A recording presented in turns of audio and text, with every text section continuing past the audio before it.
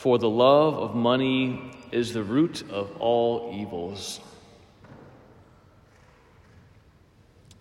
For the love of money is the root of all evils.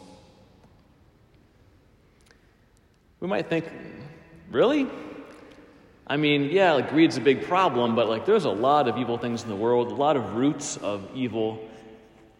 Why is the love of money the root of all evils? It has to do with something deeper. Money in itself is always transactional, right? There's only so much of it. You give some, you get some, you dole it out. You can print money, but it doesn't really change the real economic situation in the long run, right? You can only do that so long until your economy breaks down. The reason why St. Paul says this is that money is always limited. There's always a number attached. There's never a quality of it being a sheer gift. It has to be earned, gotten, taken. God's grace is not like money. God's grace is gratuitous. It's abundant. It's overwhelming. It's freely given. It's not doled out piece by piece.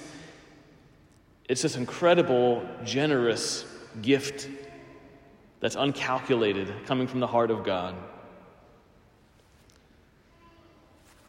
St. Paul is talking to Timothy in this letter about those in his circle who are even using the greatest gifts, the gift of religion, the gift of God's love for us, and using it for profit. St. Paul is saying, how absurd is this, that in this beautiful religion we have, our faith in Christ, people are using this religion not for the real friendship with God we're called to, but for something so less, so limited, so puny, like money. And this goes all the way back to the garden, doesn't it?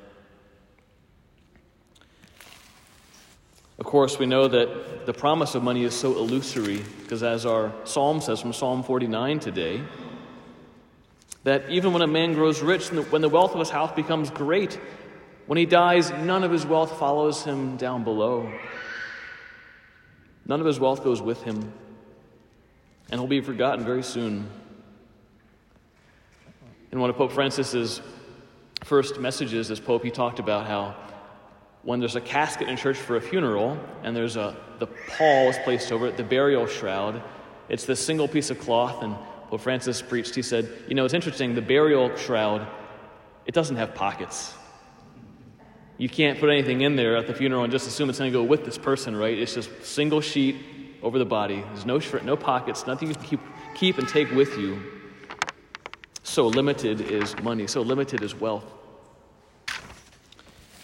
We're called today to live like those faithful women who were journeying with Jesus.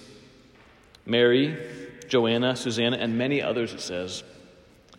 It says that as they journeyed with Jesus, they provided for them out of their resources. They provided for Jesus, they provided for the apostles out of their resources. They took that limited wealth, that limited money by itself, and they gave it to the one who is unlimited, and who gives every good thing, and who has no end to his goodness. They put their money, their earthly goods, towards the one who is the greatest, the one who has all true wealth and all true riches, the one who can save us from death, even though money can't.